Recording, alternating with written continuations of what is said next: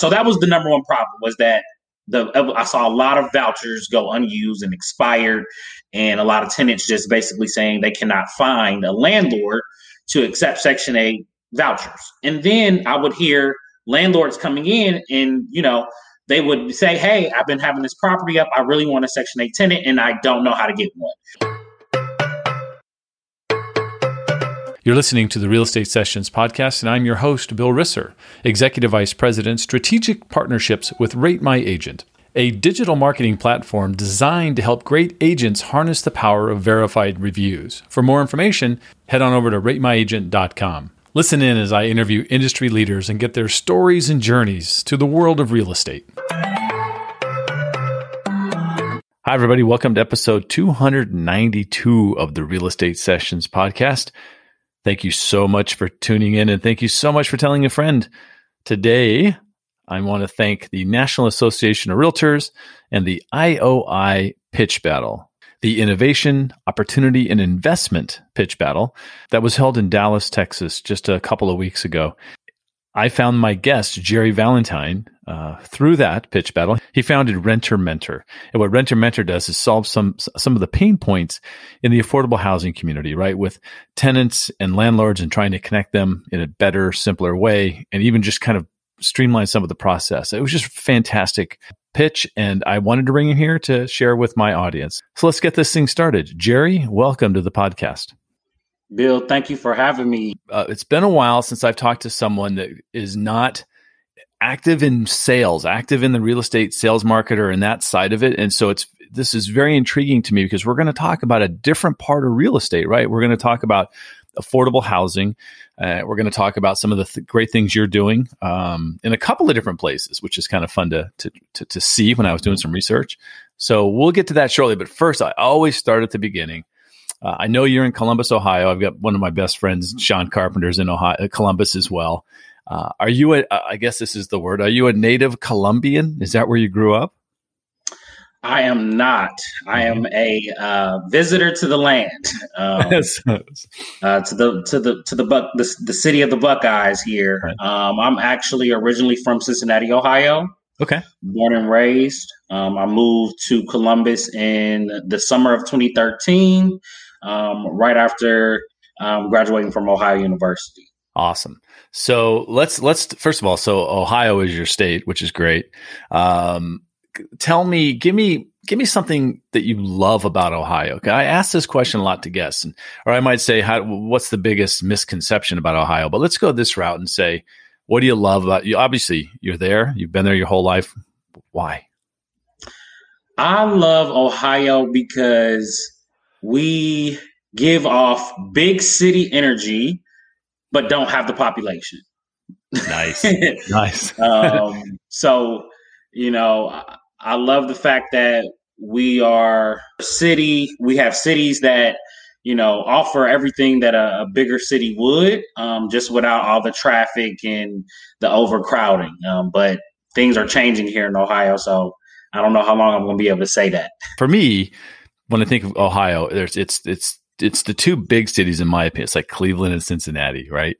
Feels like that's where all the sports are. That's really everything happens in that part. So I'm just going to imagine growing up in Cincinnati, a Reds fan, right? You have to be. Have to be.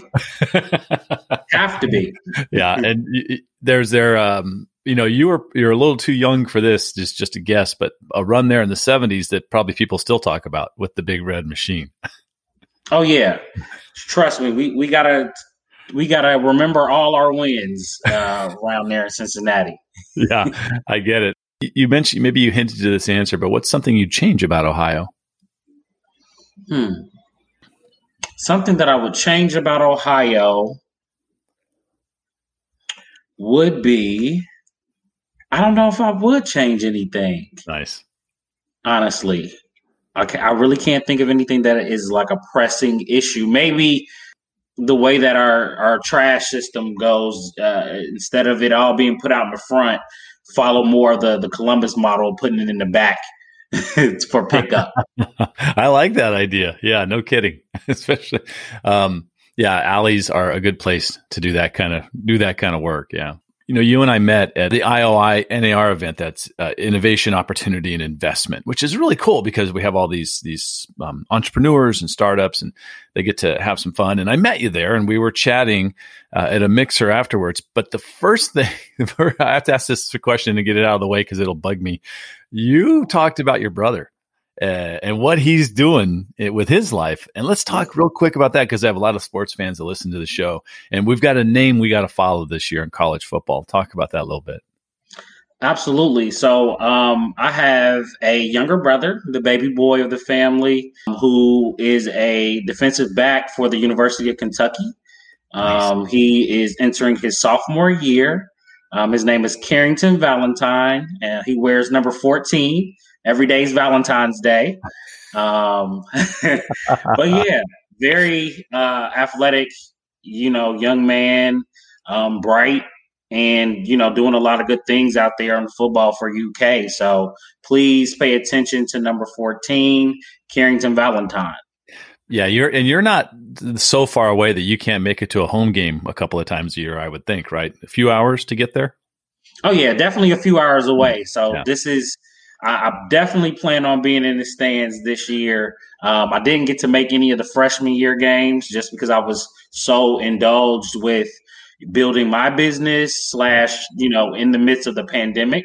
But my goal is to at least make it to a couple games this year. Yeah. Well, good luck to Carrington. It'll be fun to watch. I love having a personal connection, when you're watching football on a Saturday morning. You head off to Ohio University.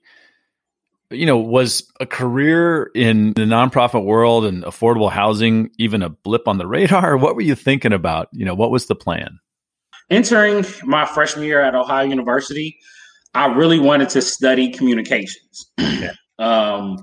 My goal was to really be a journalist. But when I was, talking my plans through with my parents, specifically my mother, she was like, journalists and, broadcasters, and unless you're on ESPN or something, you're not really going to make, any money or anything like that.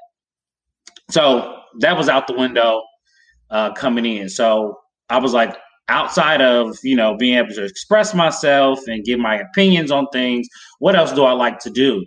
And at that time, I had played football in high school, and I had gained a passion and a love to work out and, to physically be in shape. And, so I entered a career pathway of physical therapy.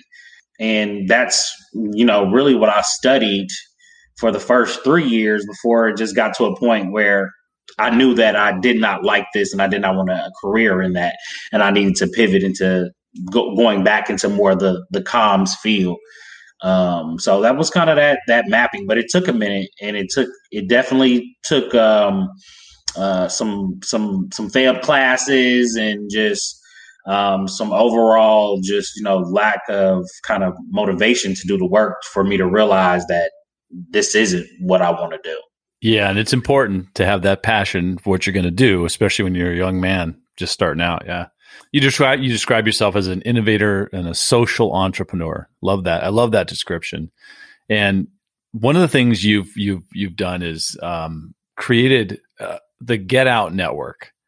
And I would love to hear more about this. Can you talk about the mission of this nonprofit? Absolutely. Get Out Network was the 501c3 nonprofit organization that I started right after college. This was my first business, which is really untraditional for most entrepreneurs. Most entrepreneurs start off with a for-profit type of business. But for me, after kind of digging deep of what problem we were trying to solve and things like that, the 501c3 route made sense. Basically, the mission of the Get Out Network is to work with underserved, underrepresented K through 12 youth and provide different STEM and art workshops for them. So we really serve more as a educational supplement, curriculum supplement. Mm-hmm. And the reason why we decided to address this problem was when I first started doing photography and videography, I was in college, and this was probably my senior year right after when I was in this kind of exploratory phase of like what drives Jerry. And I had started doing videography and photography for different organizations on campus. And, it really started off as kind of free work that I just was trying to build up a portfolio that ended up becoming, a 1099 gig where I was making some good money. When moving out of my college town in Athens to the city of Columbus, that work very much changed. And I wasn't doing the kind of passion work that I was used to doing, purpose-driven work that I was doing. And that's when I started thinking about, okay, well, what was I really doing for these organizations or these individuals that would contact me for these services? And I realized I was filling a skills gap. And a lot of people don't look at photography and videography as technology, but that's really some of our oldest technologies that has been around. Yeah. And a lot of people still don't know how to use a video, a professional camera, and whether it's to do photography or videography, and then let alone the actual editing and all that different things that comes with putting a video together, editing a nice photo. So I realized it was a divide in terms of education and things like that. And at that time in 2014, no one really was talking about the digital divide like how they are now. But that was definitely what we were trying to fill. I saw that I had different opportunities with the schooling that I was able to go to from, grade school all the way to high school to college, and the advancing technologies and the curriculums and things like that basically helped me become who I am today. And a lot of that I saw, in these different underserved and underrepresented demographics, they didn't have these same opportunities. And I wanted to make sure that we built a authentic curriculum that would serve, that could be injected, whether it was through in the school systems, after school programs, and be, really serve as a intro classes or introduction to the technology, and start helping these demographics, get exposed to this advancing technology. So that started, and we officially got our 501c3 in 2015, and we're going into our January of 2022 will be the 8th year that the Get Out Network has been around. So it's been definitely a good journey, and I learned so much by starting a nonprofit, because you wear so many hats and you get into so many different rooms that you wouldn't have normally been in if you didn't have a 501c3 nonprofit organization and had to be, all of these, things. So it was a great first business to start. Well, that's awesome. I mean, and then I love the way you tied together, you threw art in with STEM, and you don't see that very often, but it makes perfect sense, right? Because a lot of the technologies you're talking about have a certain flow and a feel. Another reason is not just for, just to be teaching the arts, but really the arts are the true way of self-expression. That's how you find out, how to really, truly, authentically express yourself is through different mediums of art. So it's important to be able to tie the STEM discipline in with that, because it helps you, learn how to be creative within that STEM discipline space. So thank you for pointing that out. Love it. How does affordable housing enter the picture? Affordable housing entered the picture in 2016. I was getting ready to be, I think, 26 years old, which was the time, and it's relevant because it was the time that I had to get off of my parents' benefits. Yep. And before that, I was mainly doing Get Out Network, basically full time, with doing, random part-time gigs to kind of supplement income here and there. So I never really had an official, I'll say, big boy job, as I had called it back then.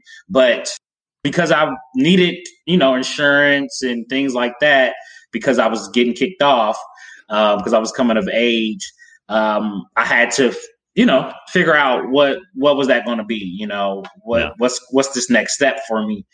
And long story short, a friend of mine from Cincinnati who lives in Columbus now, I was at dinner with her family, and basically her dad had mentioned a position at the Housing Authority, and he serves as the president and CEO of that. And when he mentioned the position, I kind of when we hear something, it kind of like hit me as if I needed to, that was said for me to catch, that it was like he was looking for this open position at the Housing Authority. I didn't say anything right then and there because it was kind of weird to, I guess, acknowledge that maybe this position was for me. I kind of sat with it for a second. And then I'll say after dinner, and then I got back home, and I couldn't stop thinking about what he had said, the position, and things like that. So I texted my friend that night, and I told her, I said, I think I need to talk to your dad about that position that he had mentioned. And then she was like, oh, okay. And then that's kind of the rest is history from there. That was my introduction and my segue into the Columbus Metropolitan Housing Authority, which my first position was at the front desk. It was a receptionist position, and it was the best position I could really start out as, because affordable housing, Section 8, for those who don't know, what the Public Housing Authority main objective is to administer Section 8, the Section 8 vouchers, as well as the public housing programs that the federal government HUD rolls out to that particular municipality. So it was the front desk receptionist was a great position because, like I said, I didn't know the industry, and it allowed me to literally work with everybody, every player, from the people, the general public coming into the door looking for assistance, to the people on the program, to the advisors, to the inspectors, to the executives and managers. I literally learned the day-to-day operations of the business, and I was hearing all the problems that was happening on the ground level. And that was my segue. I was at the front desk for 8 months before getting my first promotion into the advisory role, where I was in the applications department at first, actually administering the vouchers. It had been the first time the wait list had been open in, I think, about 4 years. So it was a big deal. CMHA in Columbus had a wait list of about 26,000 that we managed. So it was a big deal to be in that department. And then I segue into the leasing and intake department, where I got to really work with not just the clients on the program, but also more so the property managers and the landlords, and got to hear so much. So within that 4 years that I worked there, I was able to gain a whole different knowledge and skill set in terms of affordable housing and the industry itself. And, so much networking that happened within that time period as well. But to kind of tie in, the whole time that I was there, I'm very much still STEM-minded, innovating, was always looking for problems and issues within how can we bring advancing technologies, or where are the gaps? Yeah, you're an entrepreneur at heart, so you're always looking for that. How do we improve this, and what are the opportunities? And that leads right into the next thought for me is Renter Mentor, which is your company now, comes from your time watching and kind of analyzing what was happening, correct? Absolutely. Yeah. So let's talk about what was the thing you were going to solve, because obviously that's the way you think. How do I solve this, and what's the tool that can do that? The number one problem that I heard from the time that I was at the front desk all the way until my ending and the leasing and intake department was both from landlords and tenants unable to connect with each other. So when a voucher is administered, that particular tenant has 90 days to find a landlord. I mean, you would think, 3 months is plenty of time to, find a rental, but it's not, because one, it is illegal to not accept Section 8 or not want to deal with the process. Okay. So you have a lot of folks that don't want to deal with it for, a number of reasons. Whether it's just dealing with the demographic itself and people having a stereotype of what the affordable housing demographic is, and the stereotypes that comes with that, all the way to the actual bureaucracy and administration of the program. And so that was the number one problem, was that I saw a lot of vouchers go unused and expired, and a lot of tenants just basically saying they cannot find a landlord to accept Section 8 vouchers. And then I would hear landlords coming in and, they would say, hey, I've been having this property up. I really want a Section 8 tenant, and I don't know how to get one. So that was the first problem, was that it was hard to connect landlords and tenants. And then the second issue, which I kind of touched on the first, of why landlords don't participate, is the bureaucracy and the different lack of administration issues and the compliance and the lack of education around that. So a lot of landlords who are willing or looking to, once they get a client and gets the paperwork, they don't know how to really fill it out. So it's a lot of things that hold up the process. They don't know the inspection piece and things like that. So those were the two big issues that I saw that caused the huge kind of supply and demand of the landlords servicing the program, and then the tenants that needed, actual landlords. As you're hearing these problems, you start asking, well, what are we doing here as an organization to fix that? And they had directed me to a platform that we were giving out to both the landlords and tenants to serve as a listing for particular Section 8 housing. So I did my research on the platform, and I, constantly would hear and ask feedback. Why does this not work? This tool, or, why aren't you using this? And everyone would say it's outdated. It's a lot of scams, on the platform. It's just not effective. That caused me to dive deeper into this platform and was like, well, how and why are we still using it? Long story short, I found out that the housing authorities aren't paying for the front end services of the platform. They pay for our back end services in terms of rent comparables. And that was why the housing authority used it, really. And the front end stuff was just kind of like an added bonus. And once I realized that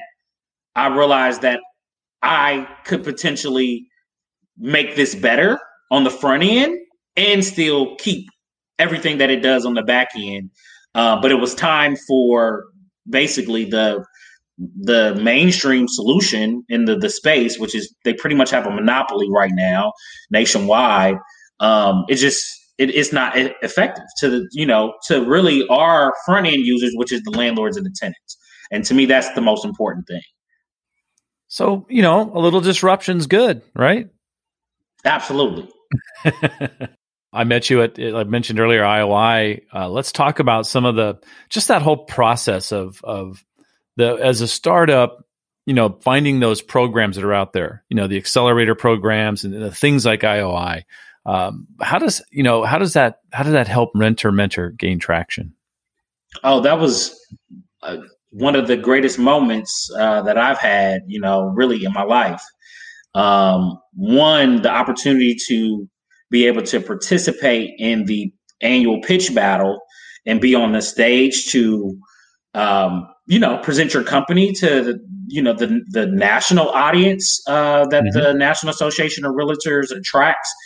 Was the first win for us, and the opportunity that Second Century Ventures basically invited us to. So being able to do that and do it successfully up on the stage was the number one win, because it was, I was able to, get the pitch out there, and whoever it resonated with, afterwards, that's who kind of I attracted, or, in those different networking sessions, which made the networking piece that much more intentional, because people were genuinely coming up that either resonated with it for whether they are experienced it themselves, they're in the space, in the industry, whatever the reason was, they came up to me and they really wanted to provide help, insight, and other connections. And to be able to do that on a national level, especially where we are as a startup, where we're really only in one city. Mm-hmm. We're in this, the city of Columbus, and to be able to go on a national stage and to be able to network in that capacity with intention like that was huge. And we were talking a little earlier before we start recording that I'm still bearing fruits 2 weeks later from the connections that I made and having those meetings. So the opportunities like the IOI summit is huge for startup organizations to be able to participate and intentionally network in like that, because that could be the difference from me being in one city today and then in the next 6 to 12 months could be in another 3 to 10 cities, right, in different spots. So it was a great opportunity. Yeah, I mean, look, every large city or mid-sized city has these problems, has the same probably setup that you had in Columbus that you're solving for. And I think that's fantastic. And just so everyone listening understands, Jerry had 4 minutes to basically throw out what he's built, which is really a time crunch. And then you had there was about a 4-minute session for questions after, and you were up there with I think there were a total of 12 startups that were doing this pitch in the pitch battle. Yes. So it was very cool. That's my first time attending. I'll be back every year. I thought it was fantastic. So, and you did a great job, by the way. It was really fun to watch. And I know you were a little nervous about it, maybe a little nervous. I forget your partner's name. I met Patrick. Yeah, Patrick was. Patrick said he probably heard that presentation like 1,000 times the night before, just making sure, right? Yes, public speaking is always one of those things that ties my stomach. I just got the knot out a couple days ago from that presentation. Yeah, it was great. We're kind of talking about this, but my question is, what's next for Renter Mentor? I mean, it is growing and things, but do you have other, I'll call it product, other things you're thinking about that can help? I'm just, where are we going? Yeah. So in terms of that next step for us, it's kind of twofold right now in terms of focus. We're getting ready to release version 2 of our web application, which will entail the automation of these business processes that we talk about that are, need streamlining. So to me, this is one of the biggest phases because we're solving one of the biggest pain points for our customers, which is the landlords and then the agencies here. So that's priority number 1. And then number 2, something to build our user base and our customers is that we're actually in the process of building out an incentive program. So it's targeted, of course, it's a landlord incentive program because we're still dealing with the supply and demand issue here in terms of not having enough landlords willing to rent to the demographic in which we serve. So outside of money, payments, and things like that, the second thing that a landlord cares about is property upkeep. So with our incentive program, we're being very intentional. It's like right now, okay, we have the rental assistance coming in, but we don't have any programs that offer home improvements or different incentives that help, keep up maintenance on the home. So right now we're teaming up with a group of our Ohio State University students to help us build out a incentive program that is focused on local home improvements and corporate home improvements businesses where we're going to offer free services or discounted services based off of what these organizations can provide. So awesome. I'm looking forward to that because we're really trying to change the narrative here in terms of the landlords in the space. In the affordable housing space, landlords seem to get demonized. Everyone's a slumlord and things like that. And that's not the case. I really want to be intentional of, trying to not be an organization that is seeming to be attacking landlords, but more so empowering and realizing, in order to solve this issue, we need you on our team. And how can we continue to support you through, rental assistance as well as different incentives like home improvements in order to keep you in the space and, hopefully allow you to grow your portfolio within the affordable housing, realm. So that's kind of our two biggest goals in the upcoming, I'll say 6 months. Awesome. Jerry, I've had you here the half hour I asked of your time. So I'm going to ask you the same question. Now, this will be different for you because you haven't been on the you're not a realtor and the realtor side's in a different kind of space than you. But because you're in the industry, I know you'll have an answer, and that's what one piece of advice would you give a new agent just starting out in the business? Diversify your portfolio. And I have to say that because, there's especially Columbus, there's a lot of growing markets out there where you can be very successful just by opening the door to a home, and that's in the rental side as well as on the actual selling side as well. It doesn't take much to get a home sold or get a home rented.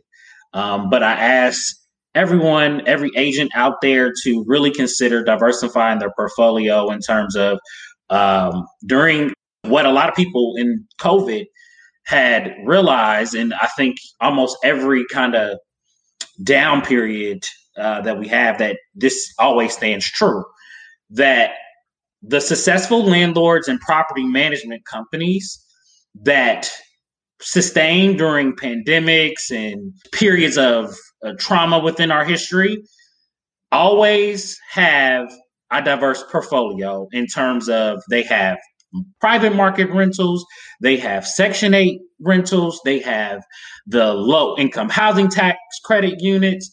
And what that does when the private market basically is failing, like it is kind of now in terms of rentals and getting payments and everything like that, the guaranteed money, those Section 8 vouchers, those low-income housing tax credits, they're guaranteed to come every time, no matter what. Right. Now, they may be delayed, but you're going to get your money. And I think if for nothing else, because I understand that real estate is a business and not everyone is doing this out of their good, out of the goodness of their heart. But for nothing else, it's kind of, please make sure that you have some guarantees to come into there for periods like this. And I think that is my best advice for, advocating for what I do, but still trying to keep it in mind that, people are doing this for money. Yeah. And please do your research when it comes to these housing assistant programs, because they are driven by the market. So they're paying at least market rate, sometimes between 5 and 10% over market rate, depending on how you're taking care of your properties and what type of updated appliance and amenities that you have within your property. So please don't, just because you hear affordable, don't think that it's anything less than market. And it's a great way to diversify and stabilize your portfolio during times of, disaster. So that's my advice, Bill. I love that. Jerry, if someone wants to reach out to you, what's the best way for them to do that? The best way is email. You can reach me at info@renter, RENTER, mentor, MENTOR.net. Or you can contact me on social media, mainly LinkedIn. You can search my name, Jerry Valentine. And I should be the guy with the Columbus heading on there. Jerry, thank you so much for your time today. This is great. I love what you're doing. I love how I love your passion for what you're doing. And I do want to say that when you're helping people as a realtor, right? And when you're helping people and you're helping them find housing, even if it's a rental, there's a huge opportunity for those agents to turn those people into buyers down the road. and to really take them to that next level. So I think you've laid out a great plan there, right? Understand that how important it is. And then when they're ready, you're the one that they're going to remember, and they're going to come to you as a realtor and take you, down this path. I think I think what you're doing is fantastic. So continue the great work. I appreciate the kind words, and thank you for having me on the Squadcast. All these opportunities are great for entrepreneurs. We love talking about ourselves, our businesses. So thank you for having me, and continuing to have this platform to showcase entrepreneurs and other business people in the space. So thank you. Thank you for listening to the Real Estate Sessions. Please head over to ratethispodcast.com/RE sessions to leave a review or a rating, and subscribe to the Real Estate Sessions podcast at your favorite podcast listening app.